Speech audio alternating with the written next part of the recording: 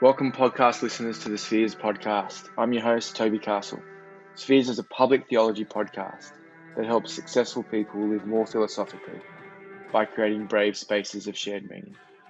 Each episode features an extended interview with a different athlete, scholar, educator, entrepreneur, politician, or activist, and how they think theologically and live well in society.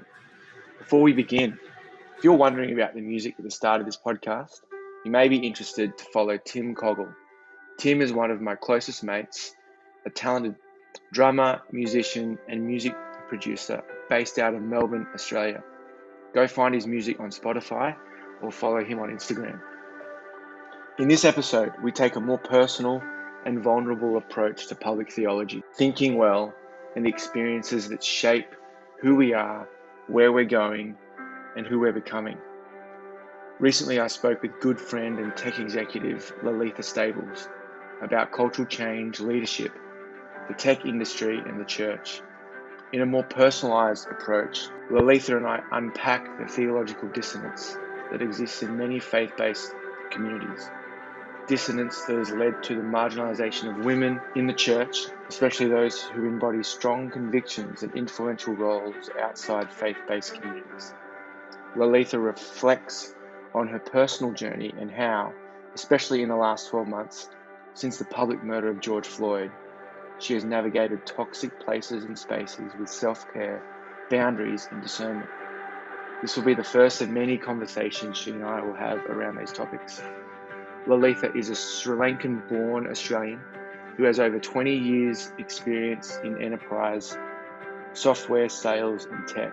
She specialises in establishing alliances and helping customers and partners drive data-driven digital transformation with the power of the cloud. Currently, she is the head of partnerships and diversity, equity, and inclusion for Google Public Sector in the UK. Lalitha is passionate about building high-impact teams and devotes her free time to initiatives that advance the representation of marginalised communities in the workplace. I hope you enjoy this conversation.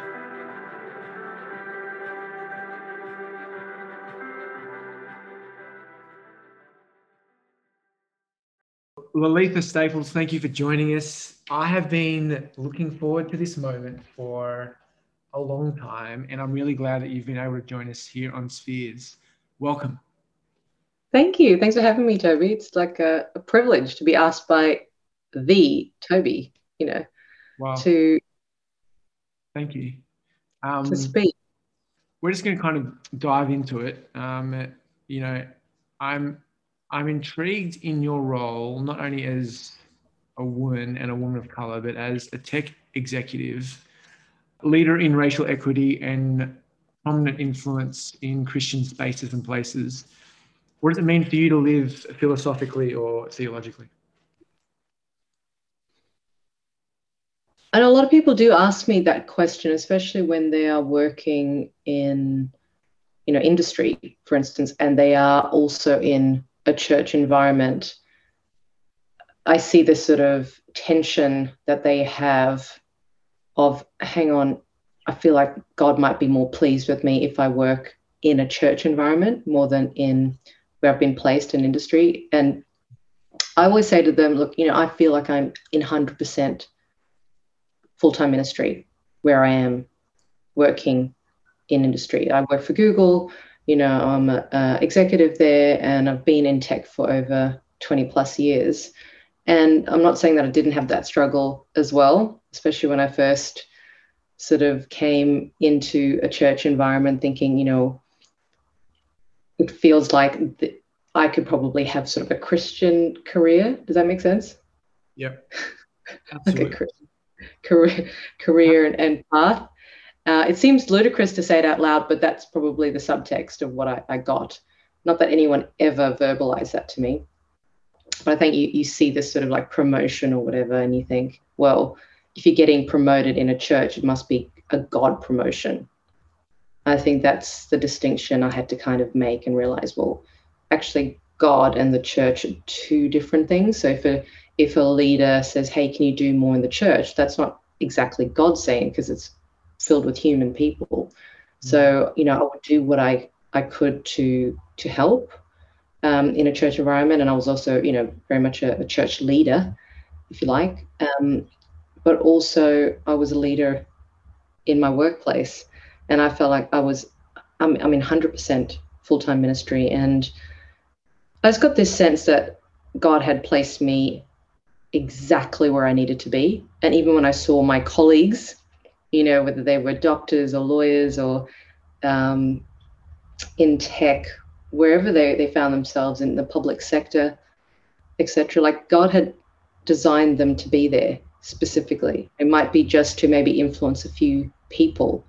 And I think that has influenced me, just to go directly to God, to go directly to Jesus, go directly to the Holy Spirit and ask him, okay, what is it that you have a plan here for me to do?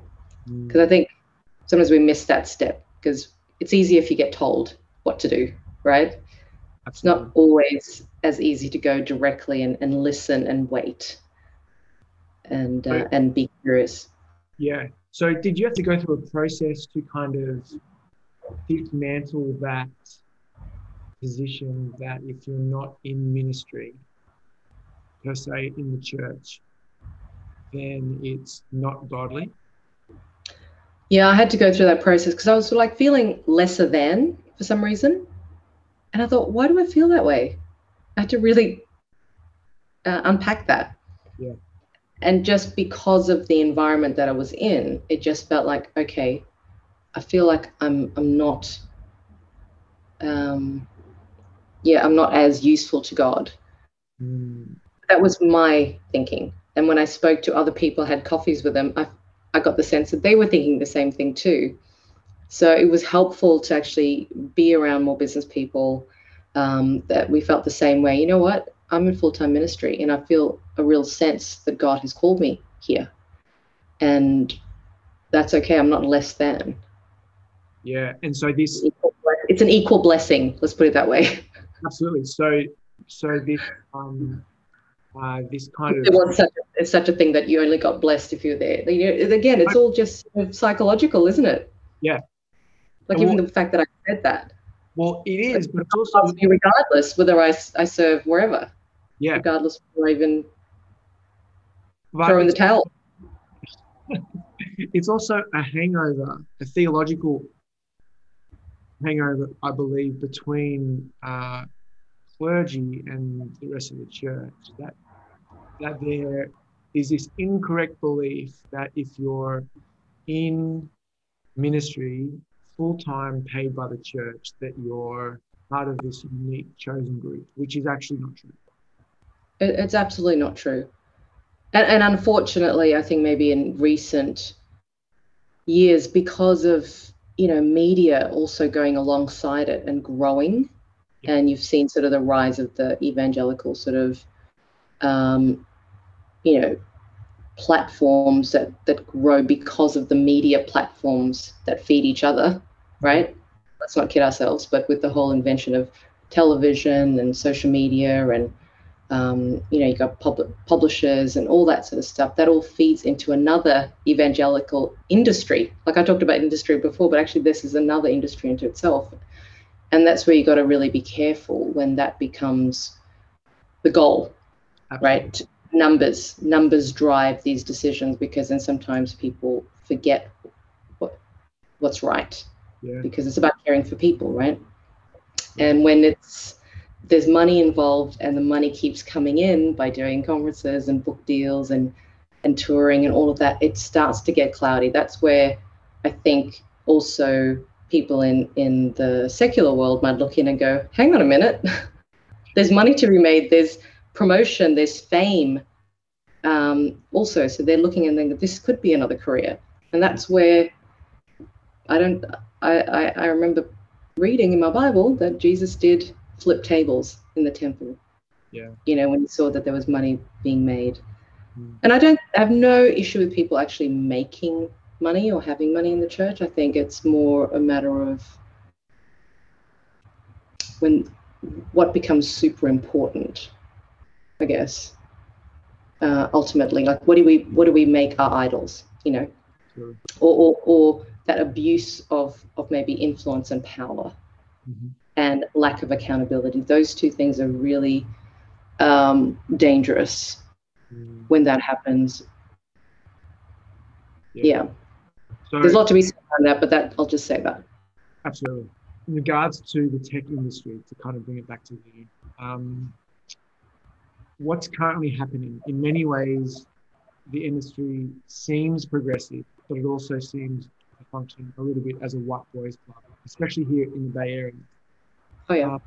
Is this the case, and what insights can you give around this? Yeah, it's not only a white boys club, it's also an Indian boys club as well. If you think about all of the tech leads at these the major companies.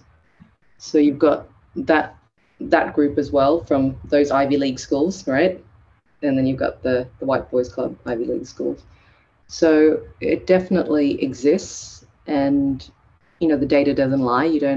If you look at just let's look at women. Let's not even take intersectionality for now, but just women in senior leadership positions. I think the Women's Leadership Institute published an article a few months ago that said 29% of all senior leadership positions are occupied by women. That's worldwide. It's a global number. That's not okay. I mean, we know how we got there at the moment, but it's not okay in how we go forward. To create workplaces essentially that are not created for our dads to succeed. Yeah. But how do we have our the next generation come through and experience equity and ultimately equality, right? Yeah. I was in a Harvard class a couple of weeks ago, and it was around racial equity in the workplace.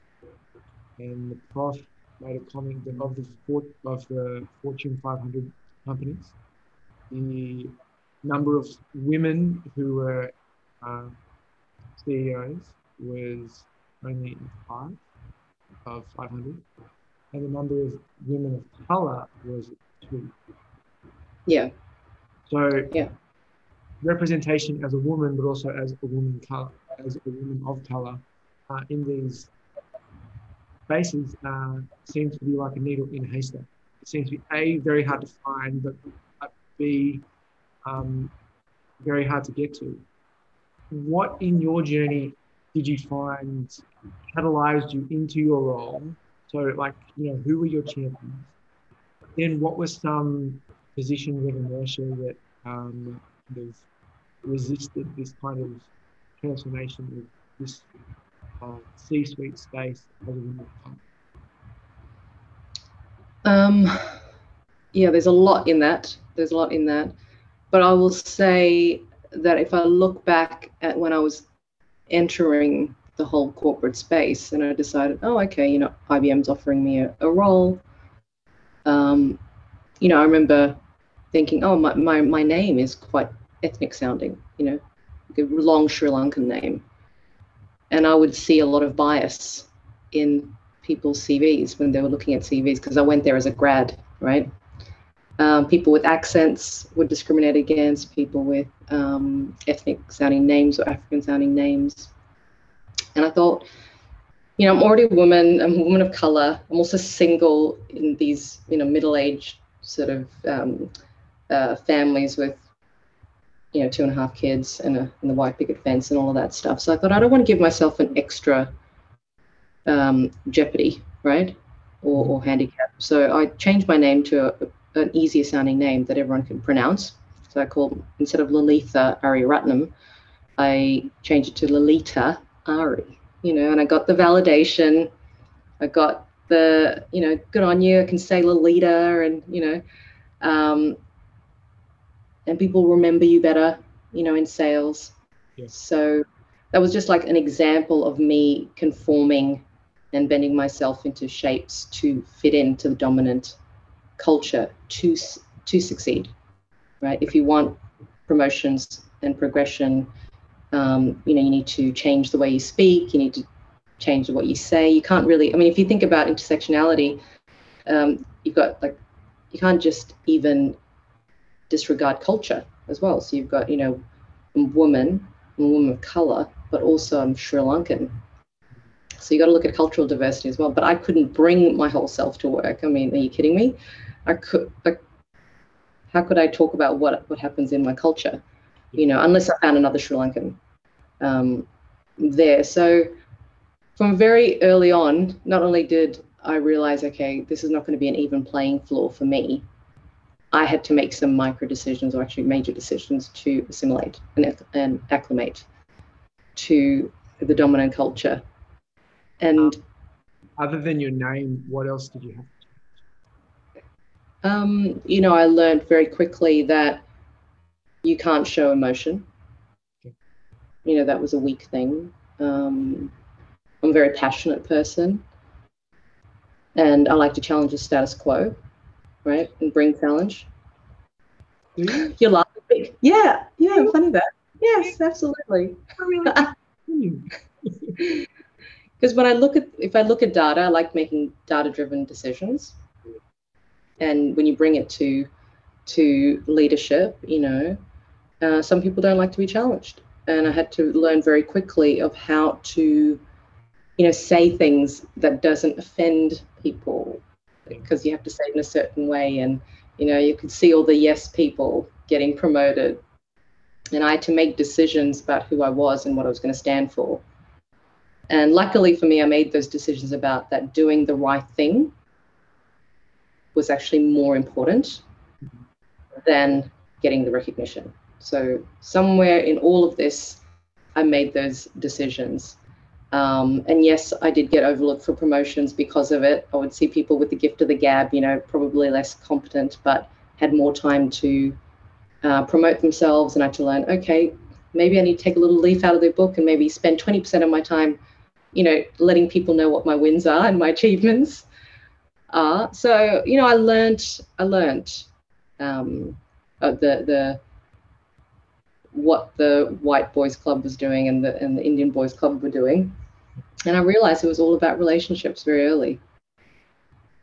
And I decided that my values were what I was going to live by, So defining, and I'm a values-based leader, so I decided that was what I was going to do. And trust is a big value of mine. So building trusted relationships was much more important than just networking and trying to use people. So I had to make those bigger decisions of realizing, okay, it's about relationships and who you can use. I decided, no, I'm not going to do that. I'm going to build trusted relationships if it takes time, but it's really about how I can add value to people. And over time, I've seen that come back in spades in terms of people coming to help me when I've needed it. That's good. What would you say are some other key values that I can be called upon? Yeah.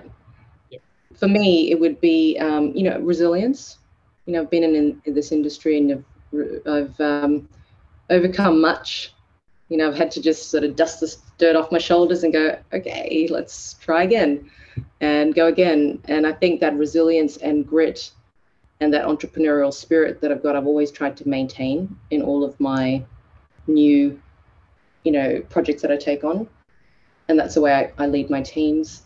The other one would be creativity. I'm also, a singer and songwriter way back when. I actually thought I was going to be a singer and songwriter. Me having, Sri Lankan parents meant that they said, that's not going to pay the bills.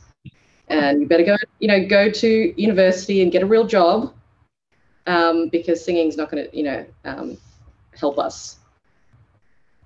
So I did that. I went to university, got a scholarship and started IBM. So they're like, okay, well, we can sell that. IBM's a good, reputable company. So, so I feel like that creativity that I bring to any business problem is something that I uniquely have. And that is a value of mine. Innovation and creativity, I guess, go together. And then probably the other value that I would have would be empathy. I've developed, I guess, because I've lived in Sri Lanka during the war, then went to Africa for 12 years. We lived in South Africa during apartheid, having to flee there when Mandela got released, then going to Australia, experiencing a lot of racism there, what I call, cozy racism. and then coming over to London now, I mean, I feel like in London, I feel I can be more of myself than I ever have been. That's why I love living here. There's so many more of me at these levels. So I'm sure it's not perfect, maybe outside of the big cities and all of that, but empathy for people's experiences that don't look like me. Because I've also seen empathetic leaders, but they're more empathetic to people of their own kind, which hasn't been helpful. I think empathy because of these lived experiences that I've had has given me that empathy for people who have lived abroad, or have had kids, or single parents, or whatever it is. Like, just to understand that this is real life and it affects people's work if you don't have that empathy, and give them the support that they need. How important is representation as a woman of colour, not only in tech, but in all community professional faith? So I remember as a young leader looking to leadership, whether it was in, a church environment or at work, and thinking, I can't see people that look like me or sound like me. And that was really disheartening, because I guess as a young leader looking up and thinking, I can't see a progression. I can't see a path to progression within this company or organization. And what it did do is make me determined to cut new ground and pioneer. I have done a lot of that, but it is very difficult ground when you are cutting new ground, especially if you're the only person of color or only woman on something, that's at a senior decision-making table. There is such thing as onlyness, and it's not helpful. But I guess someone's got to start, and you've got to put your hand up and go, you know what, I'm going to jump in and bring people, with me. But representation is just so important, and we need to be thinking about that. Has there been a burden in that pursuit of trailblazing, of carving out your own path? And if so, what has been the cost of that? I guess maybe loneliness sometimes, because at these senior levels you're not able to have like friends. It's very rare that you do find. I was very lucky that I did reach out and made a point to, again, build those trusted relationships outside of my organization. A wise woman told me that, said, don't just build relationships just within your own organization, like really take the time, like every month or every quarter, whatever, set yourself a goal to really build these relationships outside. And I had some incredible support, and I don't think anyone can do it without support. I was sort of on a women on boards cohort, and that was really helpful, just to meet other people that were going through similar challenges. And then when you know that you're not the only one going through it, I think that just makes the world a difference, to go, okay, I can keep going. This is not just me. But that is the cost of trailblazing, and pioneering new ground. It is hard because you are going to get knocked back quite a bit. Your voice may not be heard, and that is not easy when it's just it's the data, it's the facts. But that is the cost of just being that only person, right? Because you don't have any advocates. Were there any, or are there any wins or positives in the present? Yeah, absolutely, because of representation. So if I think about all the areas that I did pioneer in terms of leadership positions, it's made a huge impression on the younger generation. Yeah. To say, you know what, if she can do it, I can do it. And even that in itself, the fact that they would look up and say, you know what, I'm going to go for that. I'm going to put my hand up for that the next time I get a chance. I'm going to work towards that. Well, that's good, because I'll never know that type of what the results will be, really. But you just never know. People are watching. People are looking. And if you, again, I've always decided to stick to my convictions and my values, and I think that's more important, because that helps me sleep at night. And if that's if that's what the younger generations see, well, that's all I can hope for, that they would do that too. And so what that effectively does then is it cultivates the creative and social imagination of the self of someone who may be a woman who's a woman of color from a non-English speaking background, begin to imagine themselves in Loretta's role in 10 to 15 Sorry, the last little bit, I didn't hear that last bit. in 10 to 15 years.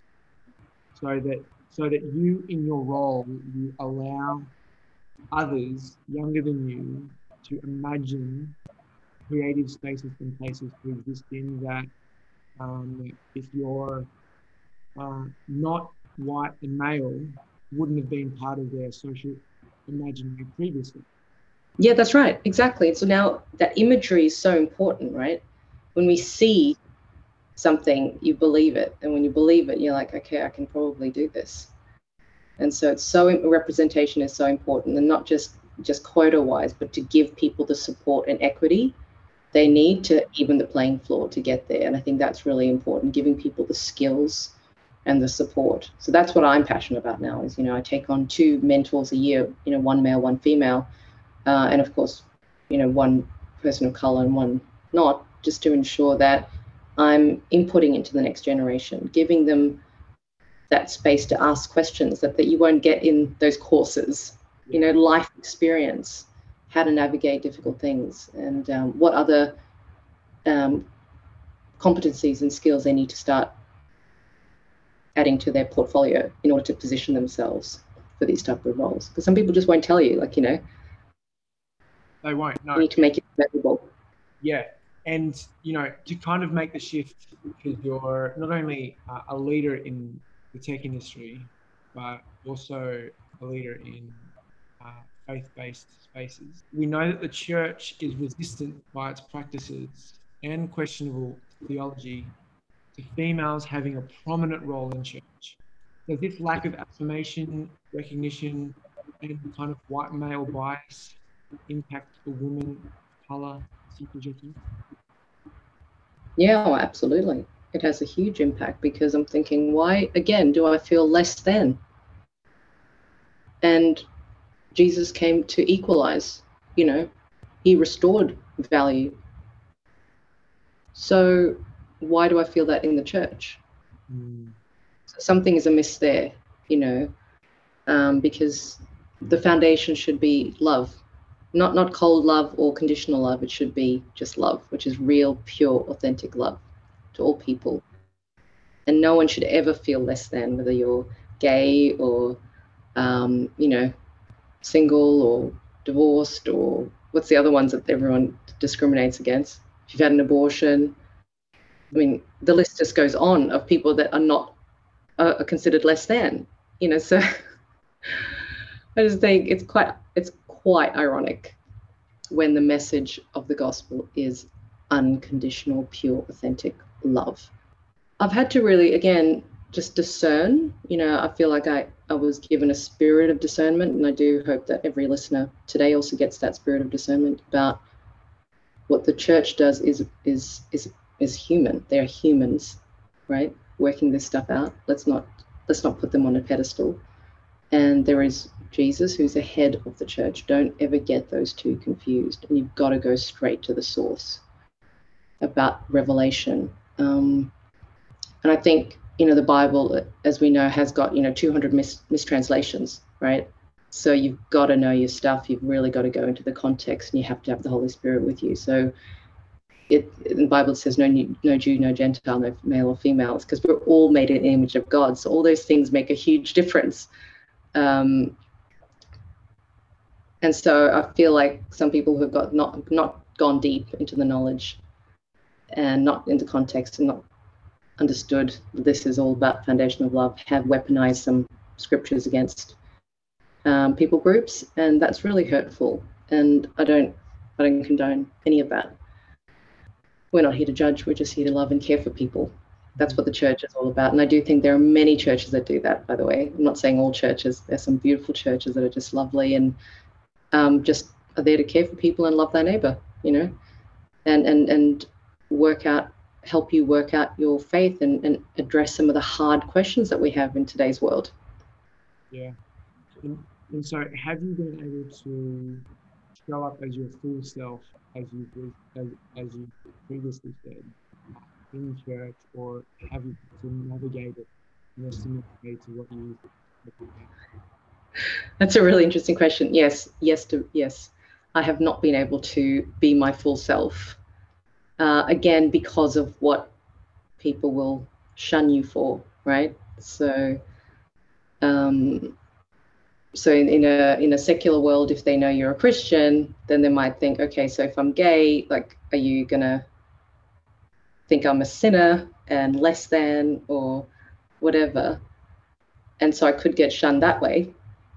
And then if I go into the church and befriend gay people, I might get shunned in that way. So I felt like, I just couldn't really get my questions sort of really answered anywhere, because no one's willing to have any uncomfortable conversations.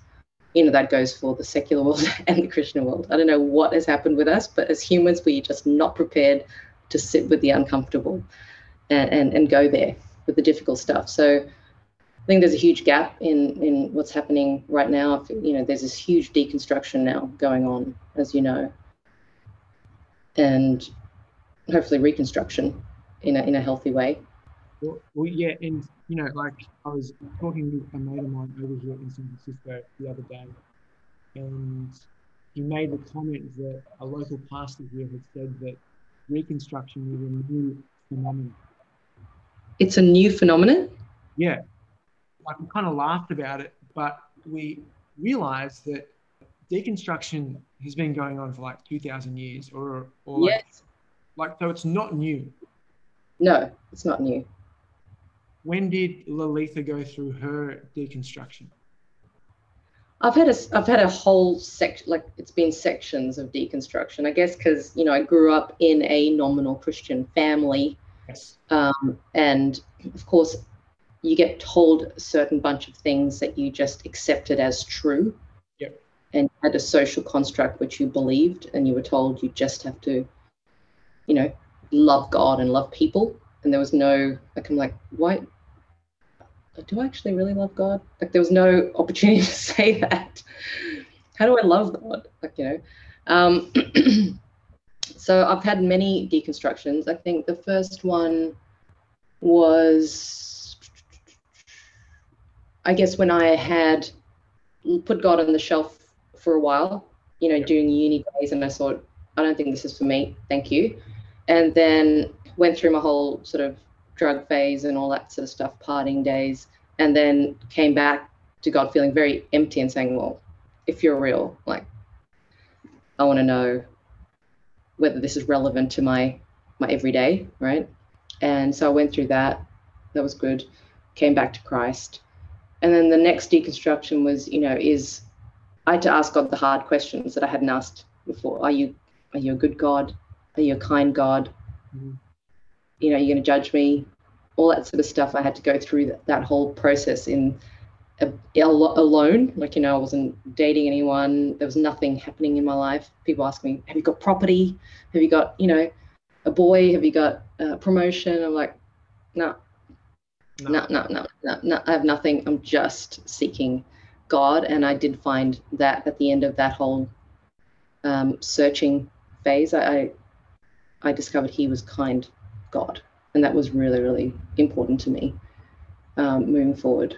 And then this last one is really around deconstruction, around, this whole, I don't know, maybe it's a baby boomer thing, but maybe this whole leading with sin.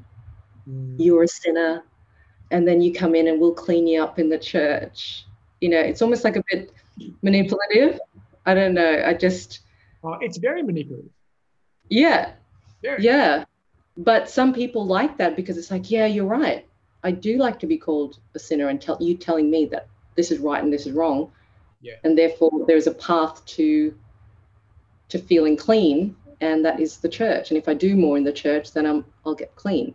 When all you do is pray and you can be washed clean. So whatever. feel that you need to. But I mean, to me, it's very different now. I'm sort of going through that whole phase of, okay, what is I don't want anything that's harmful to me or harmful to other people. That is wrong. So then you can say, well, in the church, if you are abusing people psychologically, that's huge sin. Mm-hmm. That's a huge sin if you really want to talk about sin. Yeah. What advice or handholds do you have for people who may be deconstructing things at the moment? What advice do you have for them to reconstruct in a more productive or healthy way?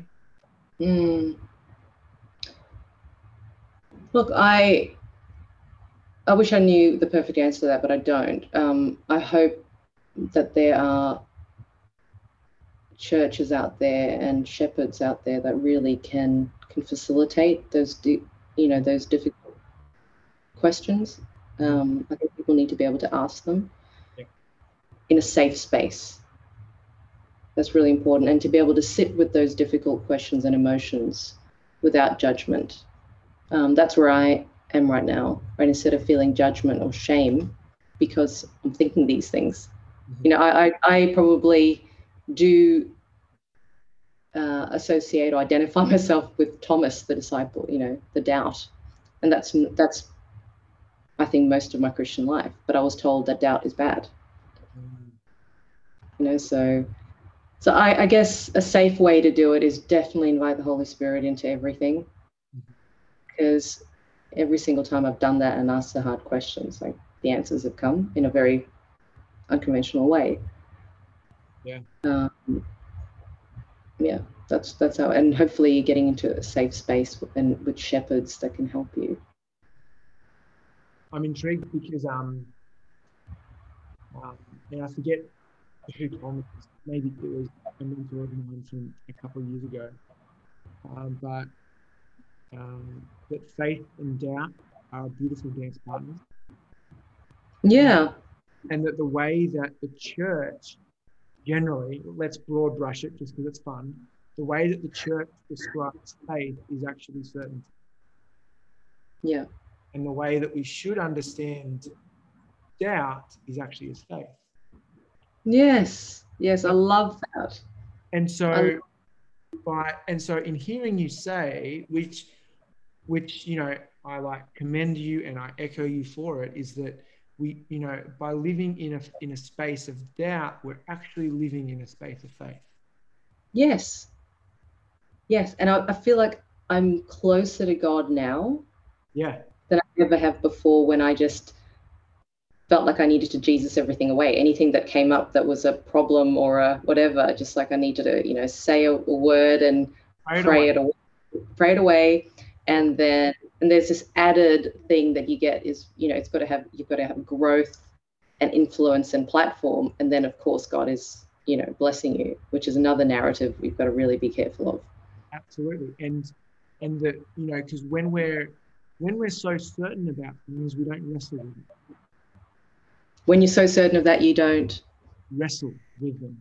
Yes. You don't engage. And it's in that space of doubt or of faith that we actually grow. Yeah, and that space, giving it space. Yeah. And in this modern world that we live in, that is just so fast paced, we don't have the space to really to let it marinate, let it sink in. What are we feeling about this new concept or that we've heard? Absolutely. But we just and you made a point about creating safe spaces. Mm-hmm. Part of this podcast is to kind of take that idea of safe and take it to the next step and create brave spaces where one may not have certainty about what they're going to say will be received. They say it anyway. Yeah, say it anyway. Yeah. And so then in those brave spaces, that's where one actually is either extended or they actually enter into that beautiful space where they hear someone else say, "Me too."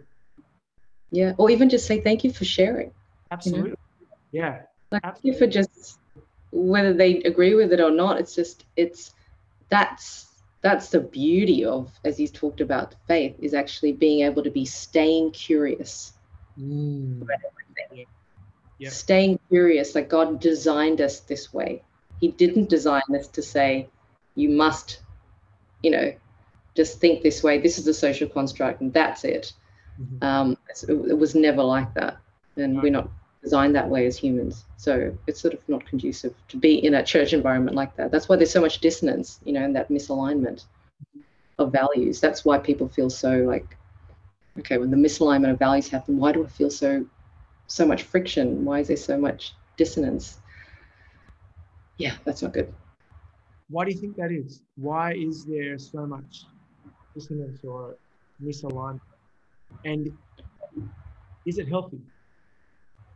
No, it's not healthy. Whether you're that you're feeling that in a role, a job, or an organization, anywhere.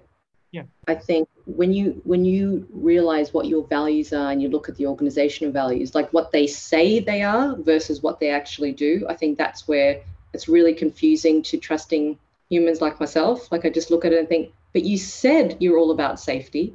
Yep. You said you're all about empathy, but yet you are horrible to people, or not keeping people safe, psychologically or physically, or whatever it is. Imagine if like an airline didn't have safety as their highest value. I mean, and it didn't permeate every policy and procedure and everything that they did, they wouldn't have a business, right?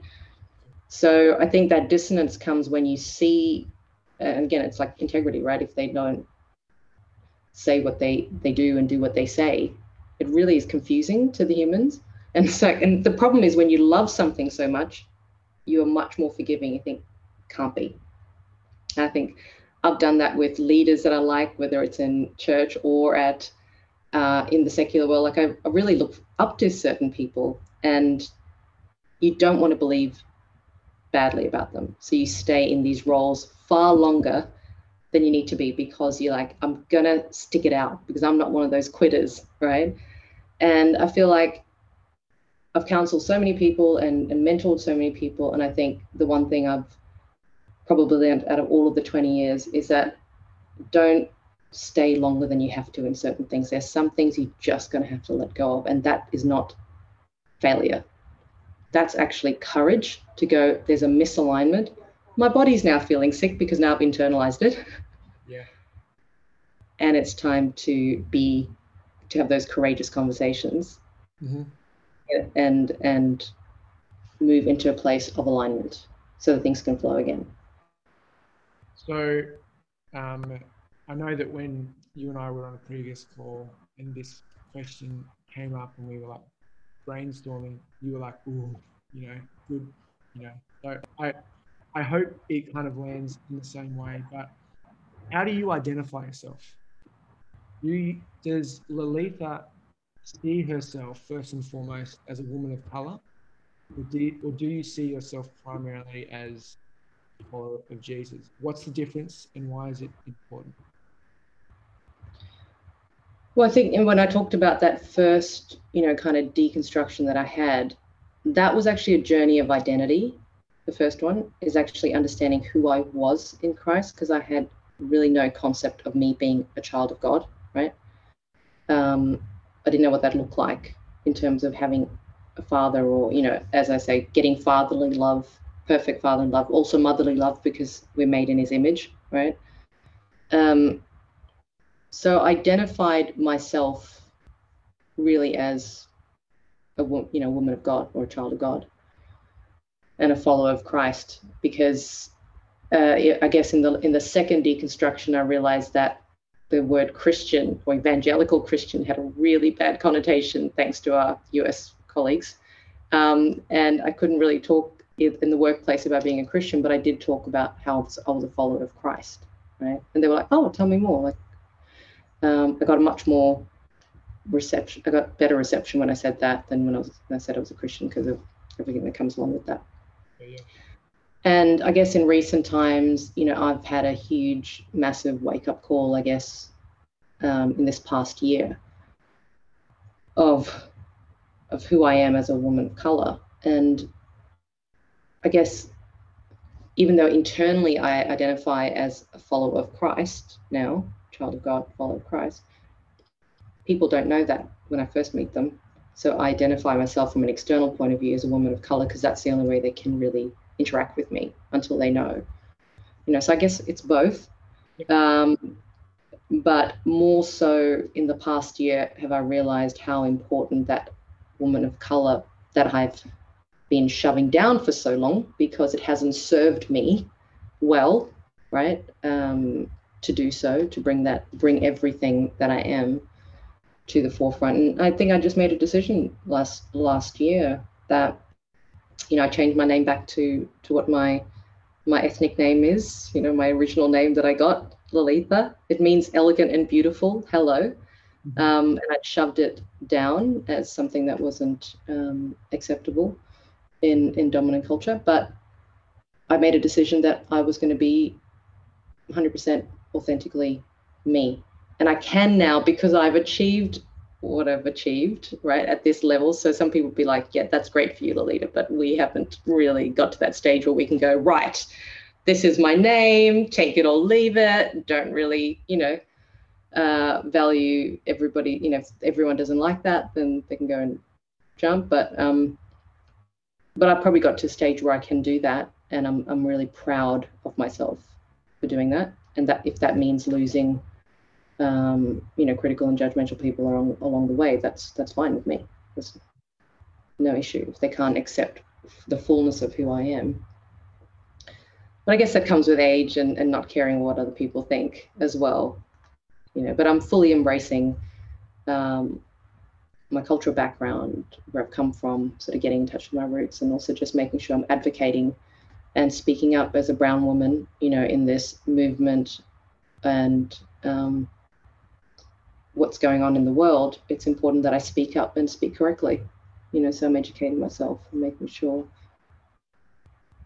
that I'm at the forefront of that, because it's important for my kids. My kids are mixed race, so it's for their future. So for people who do come from a non-white background, what advice do you have if they're exploring how they identify themselves in regards to their ethnicity?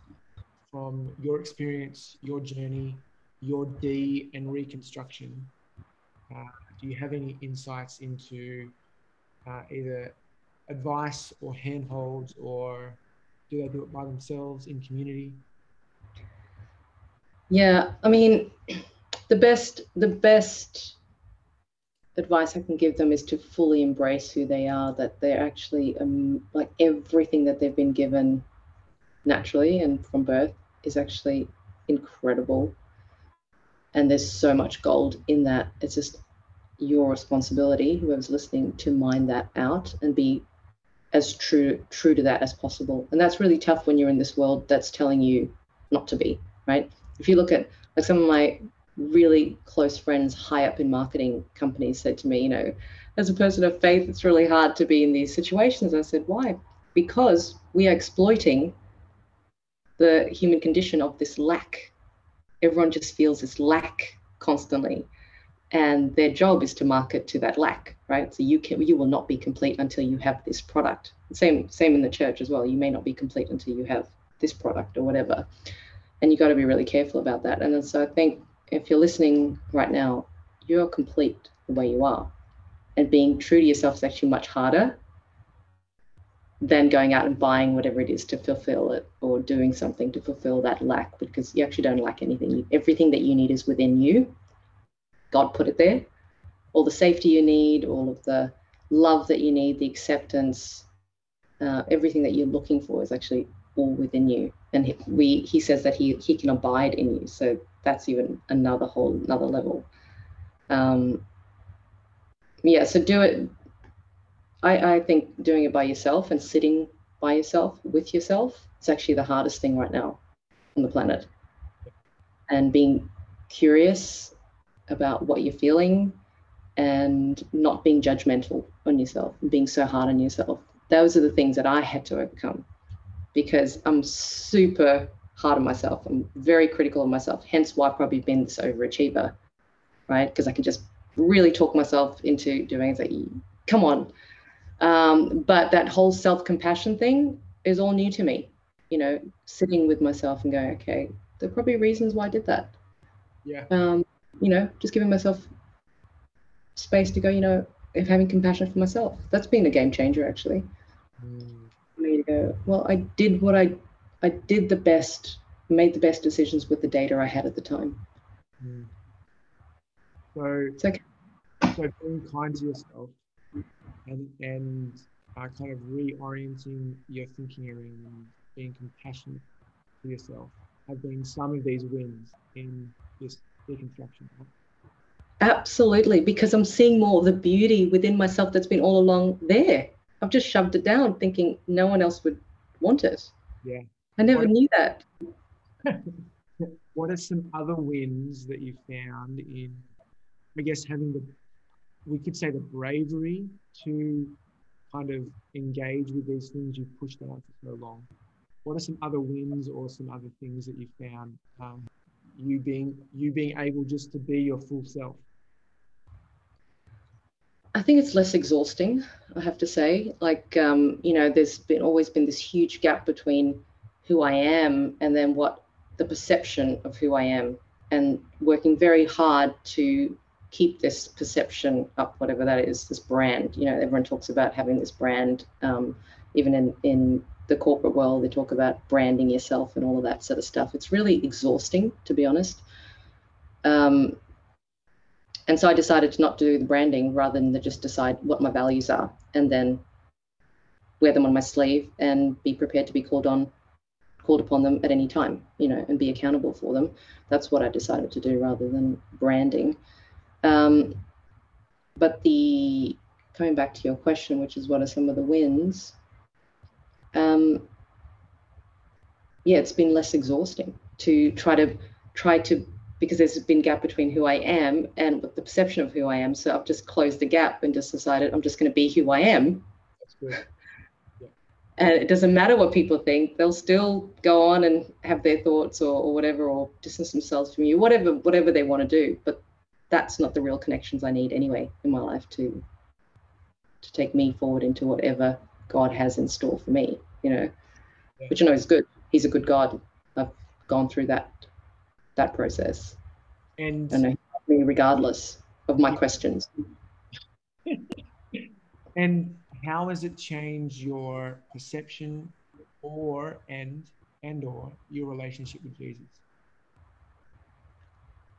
I think it's become a really living, breathing, day by day relationship, a trusted one now that I can really open up and be who I am. It's like, but you created me this way. This is quite ironic that I've been trying to run away from what you created me to be. And he was just all the time going, darling, I just be. Like, It was actually much simpler than I realized. But because maybe of my upbringing, because of the environment, I always felt like I needed to be something else to then get that approval. Perhaps I wasn't affirmed as a child. That has come up in therapy. I'm a big advocate of therapy. If people want to go and do that, please do it. It's really helpful to join the dots with a professional, not just your friends. And pastors are not professionals, so just so you know.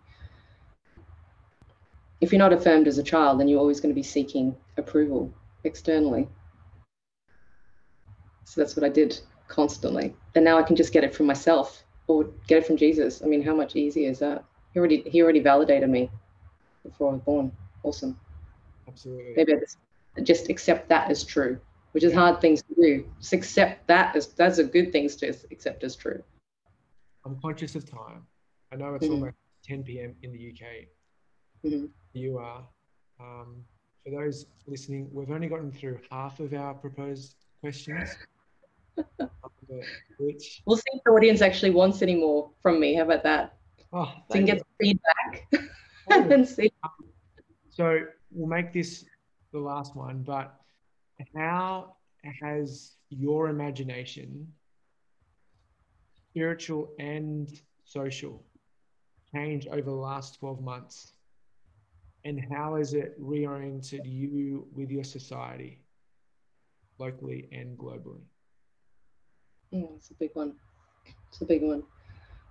I mean, with the death of George Floyd, is it's just the anniversary this week, right, of that, and that was, I think, I mean, we'd known all of this stuff was happening before, and it was just a huge wake up call for me. I think there was strength in seeing other people rise up and have a voice around this to make you realize actually this hasn't been okay, but I didn't have a safe space or a brave space to say, hey, this has been happening to me in my world, because I've been gaslighted and saying it's not real, it couldn't have been, they didn't intend to, like, assume good intent, all of those things. It is what it is, like all of these things just to shut you down. And I realized, you know what, there are so many other people suffering quietly and dying slowly, and this is a matter of life and death, because police brutality happens everywhere. And so that just made me think, well, things like public safety need to be reimagined. Yeah.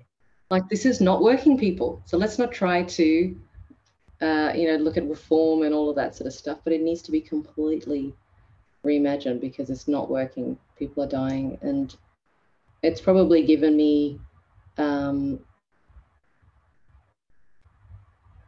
that sort of permission to say, if things are not right, if I don't speak up and stand up and intervene, I'm just one of those bystanders that I used to think are just so weak, so and I'm not going to be one of those, because I just want to be able to know that I did speak up and I intervened and spoke correctly. And also I feel more connected with the world around me, because I'm in the world. I'm not in a bubble. I felt like I probably was in a bubble before, and I feel more connected with what's really going on. I feel, because I'm able to talk at that level with people about my convictions and where it's come from, which is foundation of real love, they're open to talking about my faith more than ever before, because I'm able to have these conversations. So I think maybe we've got it back to front or something, but maybe this might be the best opportunity to bring a bridge for people who have never ever thought about their spirituality before, which is so important. Yeah, that's really good. Thank you so much for being on this podcast, and you're welcome. And I look forward to having you back to dive into all these questions. But I really appreciate it, and I hope we can get some rest. No problem. Hope it was helpful. I'll speak to you soon. I think it's time for me to go to bed. Thank you. All right.